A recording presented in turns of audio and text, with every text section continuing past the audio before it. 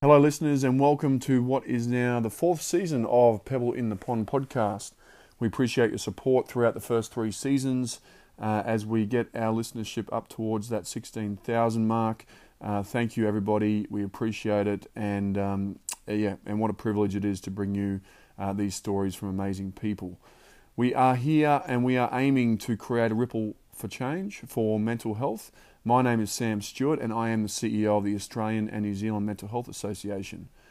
Each year our association hosts several leading mental health conferences that allow us the chance to meet and connect with the most fascinating and accomplished people in the mental health space.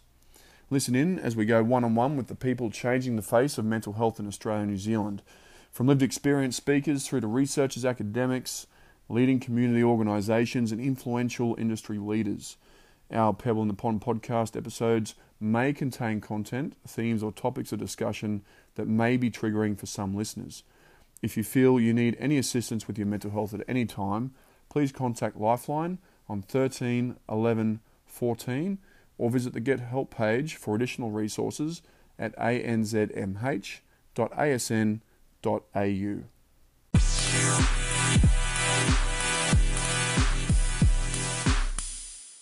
For mental health to progress, we must continually strive for greater visibility and have all voices heard, recognised and encompassed within practice. This week's podcast guest, Emily Unity, is a mental health professional, software developer and multidisciplinary creative. They are also a queer, culturally diverse and neurodiverse young person.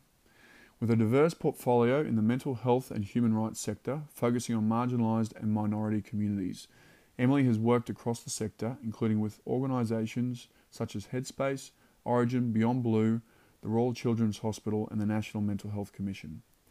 Emily has lived experience of mental health challenges, homelessness, suicide and self-harm, being a young carer, neurodiversity, LGBTIQA+, having a disability and being from a refugee and migrant background. They were recently inducted into the Victorian Multicultural Honour Roll, a finalist in the Disability Leadership Awards and appointed the Mental Health Advocate of the Year. Emily endeavours to use both the professional and lived experience to help advocate for a world for all people, regardless of background, identity or neurodiversity.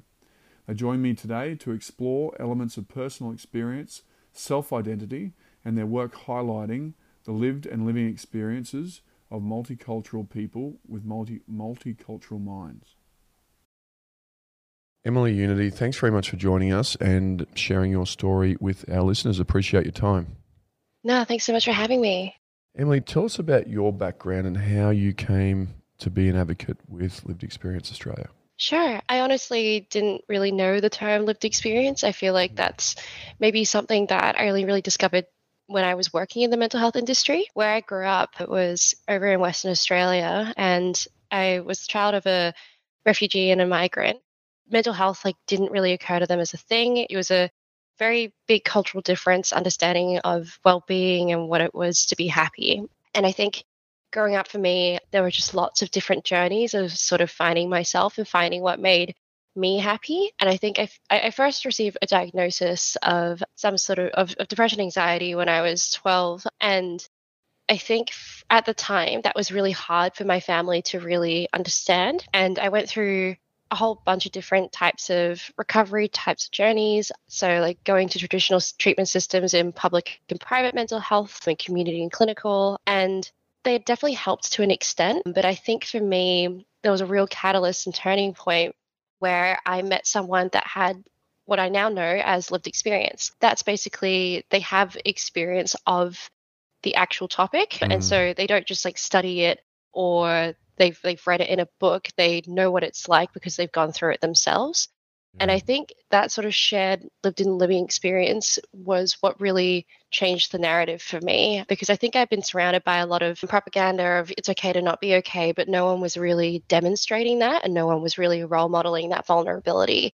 So for me, meeting people that really understood the nuances of, depression isn't a list of symptoms. It's these different heavy feelings and these colors and these slight experiences from moment to moment, and be able to sit with someone in that and be able to talk them through how they cope with it as well and are still coping with it was really healing for me. And so I sort of discovered that work and went into that when I was about 13, I'd say. So I've just been volunteering in the mental health space, sharing what's called my lived experience and my recovery journey, and now work more in project spaces and sort of systems redesign and service delivery, and making sure that a lot of the services that are designed often do things to us and for us. And I think lived experience really changes that narrative to make sure that services are designed with us. And I think that makes it the support that they deliver really relevant and really accessible and actually effective for us.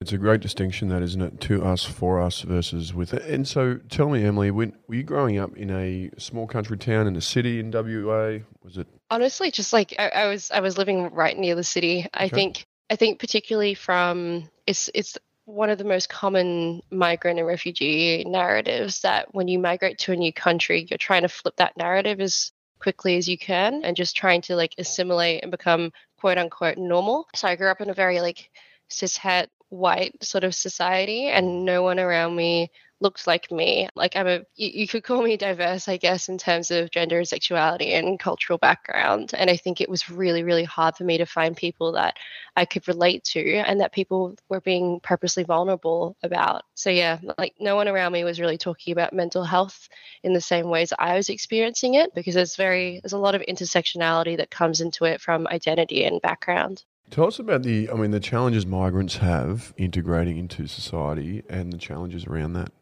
Yeah, sure. So I'm the child of a migrant, so I'm speaking from my understanding of talking with my parents Yes. and from my peers. But I think multicultural mental health is something that is unfortunately quite missed a lot of the time, because when we think about mental health, we think about these clinical systems and these diagnostic models that are based on a very small subset of observing characteristics, from a third party perspective as well. And when we talk about mental health, what we really mean is just like our emotional well-being, our well-being as people, and different cultures have different understandings of what that could be like. So when my parents came over, my mum is a refugee from the Vietnam War, my dad migrated from Malaysia, and they both came over before they were about 15.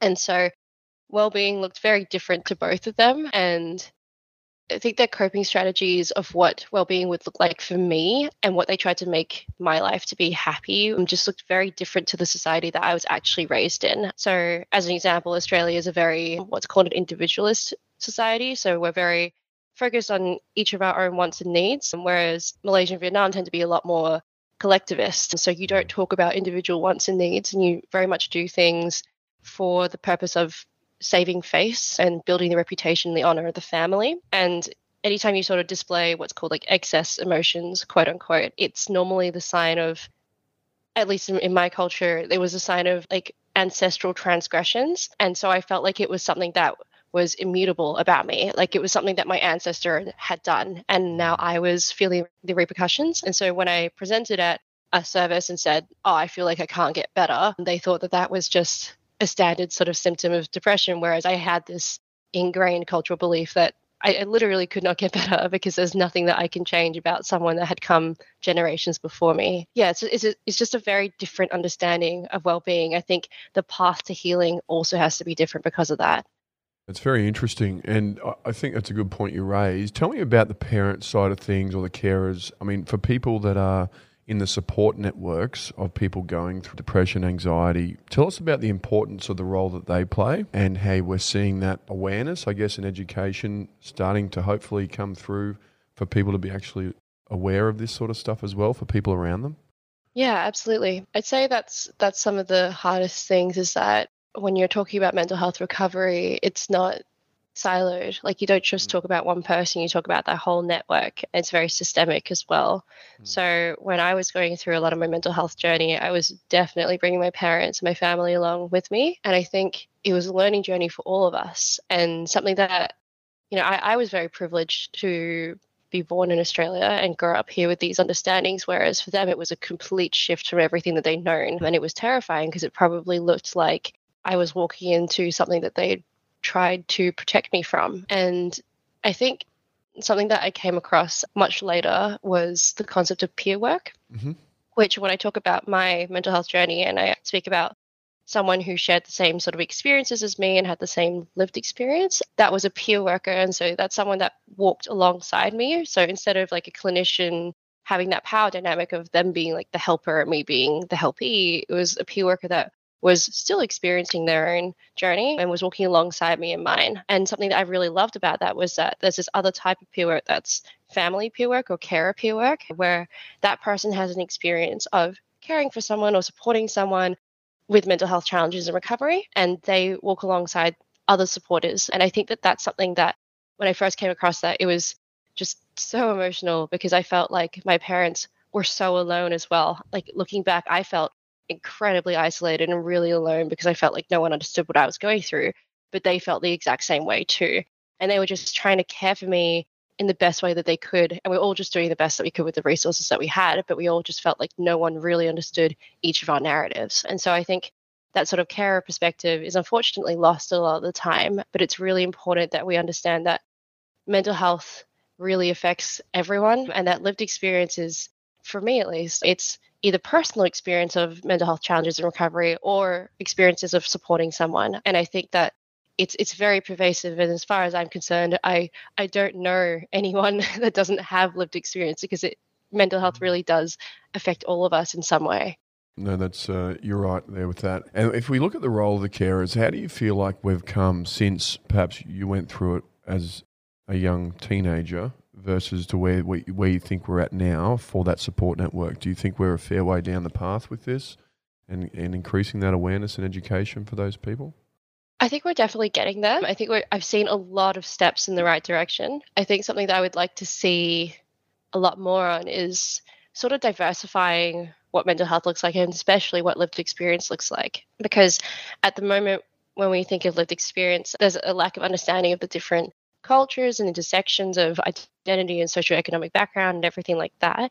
And the same exact thing goes for carers. So something that I've seen and been very lucky to be a part of is like this new movement of young carers, which are like young people that have lived a living experience of caring for someone that they know. So, like a sibling or a parent is often the case, or a friend. And young carers get really missed a lot of the time because when you think of like a stereotypical caring role, most people think of a parent and often a biological parent at that.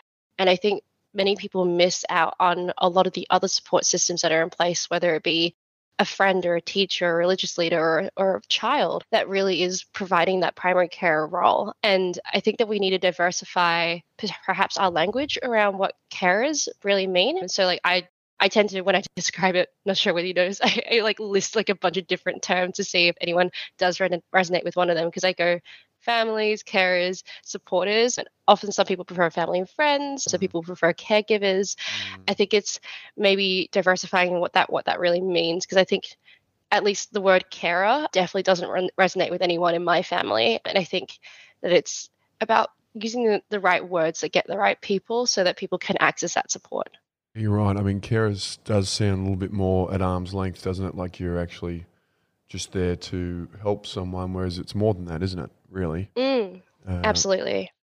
okay, that's really interesting. So tell us a little bit about, if we look back on the pressures that are facing kids, tell us about that and the impact that it can have, whether it's expectations or pressures with life and I guess the sort of culture that we live in today. Yeah, absolutely. I'd say something that, particularly being an advocate within children's and youth mental health, is that not many people really believe like that there's a difference between the term empowering and the term supporting. I think a lot of decision makers often feel like, young people's voices and children's voices are important, but when they go to actually listen to us, they use language such as empowering rather than supporting us.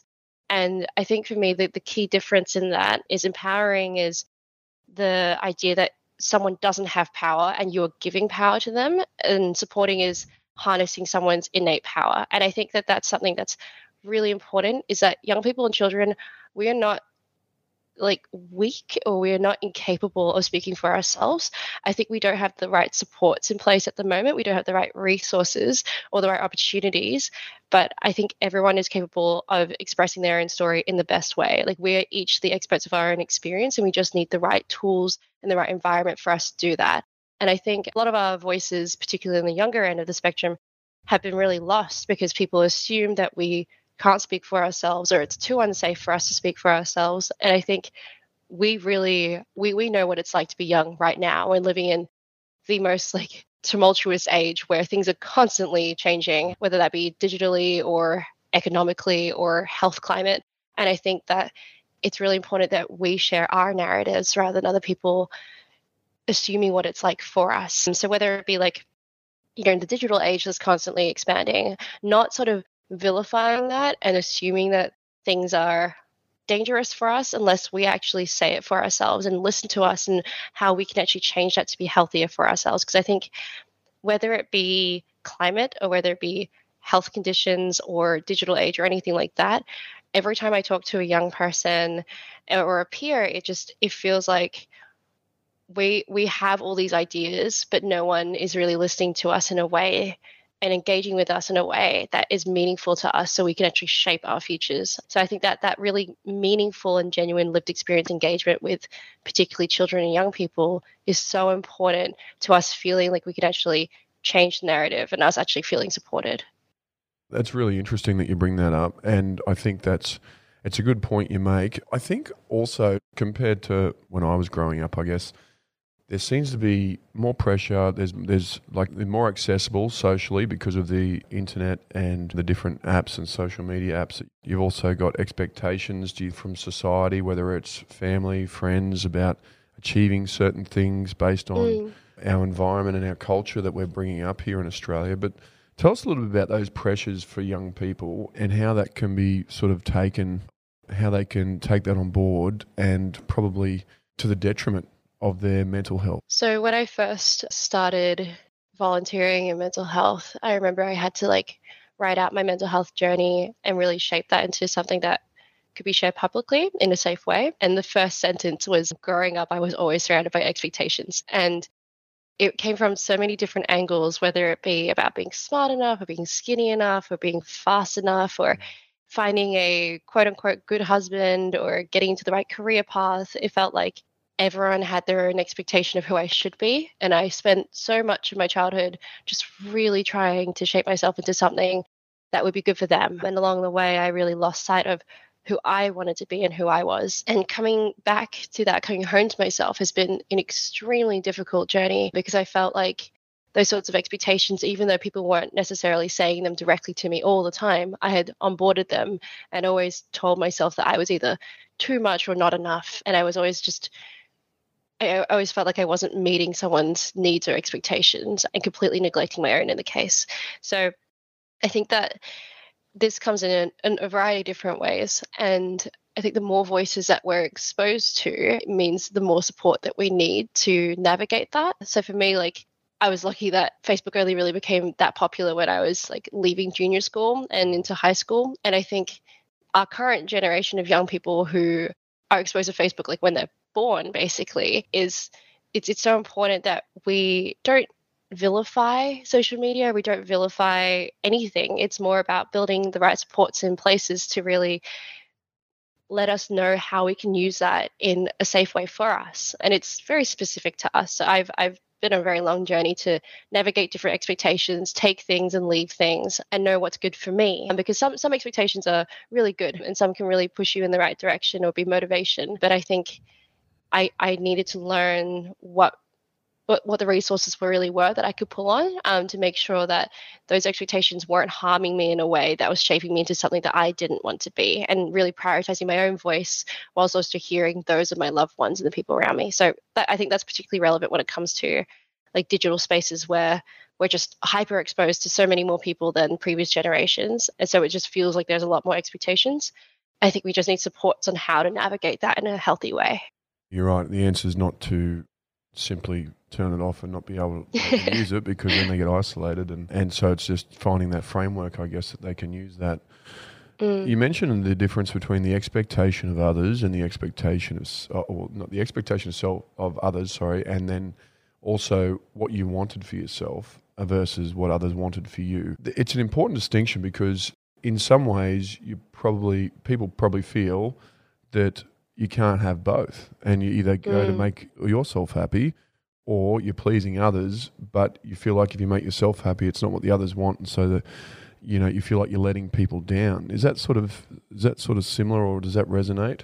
Yeah, 100%. I think that standard angsty teenagery phase that many of us go through, I definitely went through. And Yeah. I think at some stage, I thought that in order to prioritize myself, I had to reject Mm. everyone else's expectations. And I think it's that sort of dramatic overcorrection that I've learned that I can take on some expectations. I just need to really manage it in a way that works for me because I am susceptible to taking it on a little too much. I think balancing that and recognizing whose expectations really have your best interests at heart is the key thing. It's not about rejecting things, like you said, it's about recognizing what is right for you and learning how to engage with that in a safe way for you. And being comfortable with that. And I guess that there's a degree of support networks may change over time because of choices that you're making based on what makes you happy versus others. But at the end of the day, it's your life and you have to do what you want to do, right? And live it the way you want to live it. Absolutely. Yeah. I think we all are the experts of our own lives and we all need to be decision makers in that. It's just about how we can get there in a way that really feels right for us. And that is an incredibly difficult journey. Well, it takes a lot of courage, doesn't it? Because It I mean, does. you feel isolated, you feel alone, and you mentioned that it wasn't till on your journey that you found that support net with the lived experience people to really help propel you forward out of your mental ill health experience. Is that the way you saw it as well? Is that because it resonates, being able to talk to people that have been through the experience or are going through it?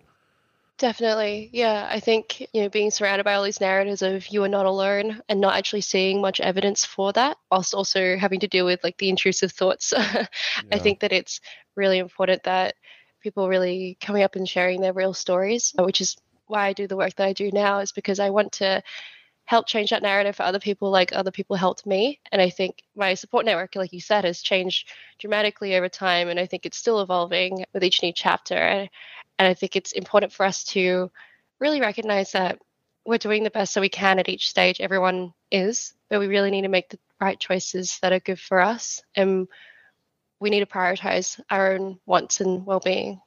Where do you see the role of lived experience moving forward? I mean, it's grown a lot, and certainly in the last decade, we've come a long way. But tell us, where would you like to see it go? So for me, there's this phrase that's really common within the lived experience workforce that's nothing about us without us. And I'm really a huge advocate for that. So I think at the moment, it's unfortunate that lived experience, I feel like sometimes it's a buzzword in some spaces. And some people feel like they need to tick it off to get, say, a research grant or do a consultation to release a paper. But I think it's about really embedding us into everything that affects us as genuine decision makers and partnering it with us rather than just handing us the microphone every now and then and taking it back. So I've been very, very privileged to discover lived experience engagement in different spaces, whether it be policy or project work or clinical services or community health awareness. And I think that it always has a place in all of that. And I've seen the real value that other people have shared with me with their lived experiences. And I've heard the feedback that I've gotten from my work. So I think it's important that we really embed the experiences of people who are actually experiencing the things rather than decision makers making these choices for us, whether it be about mental health or literally anything else. They need to be partnering with the people that are actually affected by the topics. So it's really lovely that the lived experience movement, we speak about it particularly from the mental health lens, but it does apply to many other lenses as well, whether it be like the more common term is like consumer participation, and that's within like food and like products and stuff like that as well. And I think that the actual experience of consuming something or living through something, experiencing it yourself, it's very different. And you need to be involved in that decision making. And traditional power holders need to create that space for us to really feel like we can make a change. We're seeing a fair bit of lived experience now, which is fantastic, being involved on boards and in reforms and that sort of thing. You still think we've got a way to go with that and designing, co-design and stuff around creating better outcomes for people living with mental health? Yeah, absolutely. I think that there's a kind of spectrum of engagement that you can sit on. And down one end, there's sort of the informed side, which is like the traditional power holders just coming and telling information every now and then, all the way up to like partnering with people and involving us in each stage. But I think the final step that I'm really pushing for is what's called co-production, which is where the final decision making is actually given to people lived experience. So the people that are actually affected by the things that the supports are being designed for. So I think that that's the final step that I'm really aiming for. I've seen that done in some spaces. I think that it's incredibly rare and very valuable. Um, and I think we need to move towards that. There are huge steps that the industry is taking in different ways. And I think that we need to learn together and how to make a world that is genuinely partnering with people with lived a living experience, not just doing these once-off consultations or hearing our voices when it's necessary, because it's always necessary. I agree with that. Emily, tell us about your role with Lived Experience Australia. Sure. Honestly, my role with Lived Experience Australia has very luckily fallen into place. It's very serendipitous. So my different engagements with them, whether it be speaking at a certain event or representing them at certain like once-off sorts of things like this, there's also like ongoing facilitation of different workshops. So like one of the workshops that we do is about advocacy, and it's about like taking care of yourself within that advocacy, which I think is a skill that not many of us are unfortunately given, and we're sort of just thrown into that space, as well as like hosting webinars and participating on things like that. And I think that the work that they do is really wonderful because it's also a lot of policy stuff and really feeding into bigger decision making structures that can really affect widespread change. I think that that's something that I'm very passionate about, is that I don't think that we're being inclusive with our lived experience engagement unless we're really doing it for everyone and we're really harnessing all sorts of diverse voices. And I think that that's something that Lived Experience Australia is really prioritizing. That's fantastic. So, I mean, they're up to a lot of things. They're doing a lot of research, advocacy, like you mentioned. They seem to be growing. They're winning awards. I mean, what a great organisation to be a part of. Yes, I'm very, very lucky. Tell us, what's the future hold for you, Emily? I'm sure you got some exciting things coming up or in the pipeline. Just tell us a little bit about what's coming up ahead for you. So when I first went to uni, which I thought was like the start of my career, so to speak, I went and got qualified as a software engineer and worked in that for a little bit. And then it's only been more recently that I really changed my sort of secret nighttime volunteering and mental health to be much more my day job. And I think I'm trying to find somewhere that's in that middle, somewhere between technology and mental health, because I think something that's really wonderful about lived experience is that it's such a growing field, and something that's really important about particularly children's and youth engagement is that we're almost always online. And I think the digital spaces can really create a very accessible and different future where we can really shape our own spaces into something that we feel safe in. And I think that's something that a lot of, unfortunately, mental health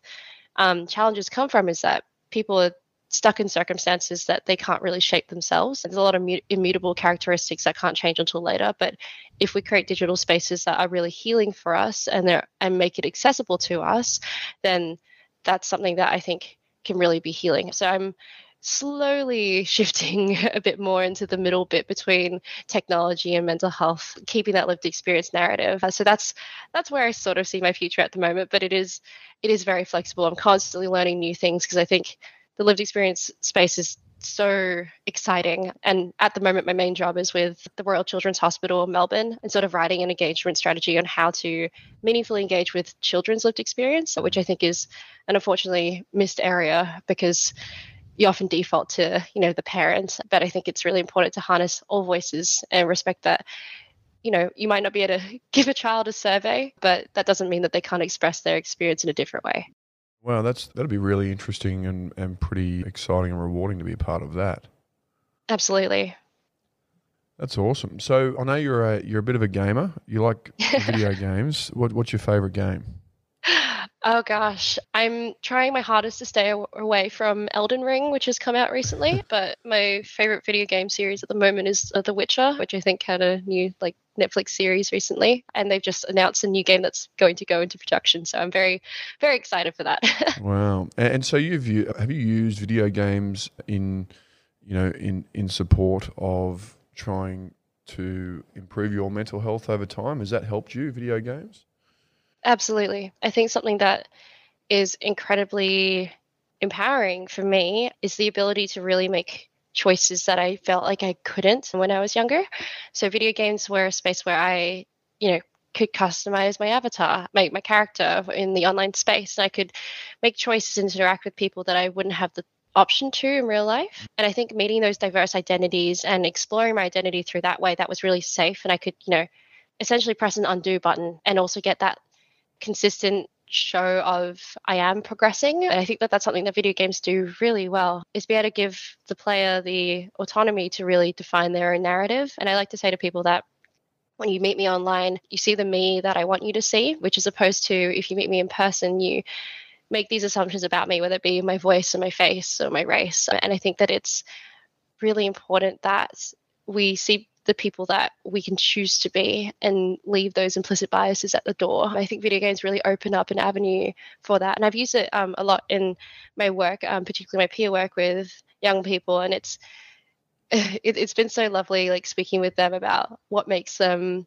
so driven in such an interesting online space. And they show me what their different space looks like and what they've done to shape it to make it their own, and how this is like their home and they feel like they actually have autonomy here. It's very new. I think it's a very emerging field, and I think it's something that I'm very passionate about, because I think video games, particularly, and social media as well, have been vilified as these things that are harmful to us. But I think it's, again, not necessarily the thing themselves, but it's that we're not supported to navigate them in a way that really works for us. So finding the right video games for me and for my peers has been a very healing journey, and I'm very lucky to have discovered it. It can be a great tool, can't it, to help support people and, like you said, take control and have their own identity and project whatever it is that they want to be in that virtual world. And we're seeing more of that being used as tools to support people in doing that and trying to cope with some mental ill health challenges that they're going through as well. Mm. Emily, as we round off, tell me, how can people get in touch with you if they want to hear more? Do you have a website or something? Yeah, sure. Yeah, it's normally just through my website, which is emilyunity.com. And you can just hit me up through that. There's a contact form. I've started my own podcast, which is awesome. very lovely. It's mostly around multicultural mental health. So Cool. You can get in touch with me through that too. Awesome. Is the podcast got a name? Yeah, it's called Multicultural Minds, and the website is multiculturalminds.org. Awesome. Well, that's exciting. Congratulations for that. But really, Emily, I just want to say thank you for coming on the podcast with me and having a chat and telling us about your journey and getting your thoughts on lived experience and the role that that's playing in Australian mental health system and what it needs to be moving forward. So I appreciate your time. No, thank you so much for having me. Honestly, these platforms are really integral, I think, and it's so important that you're raising this awareness, because this is the type of stuff that I wish that I heard a really long time ago, and I hope that it helps someone else too. Fantastic. Thanks, Emily. Thanks so much.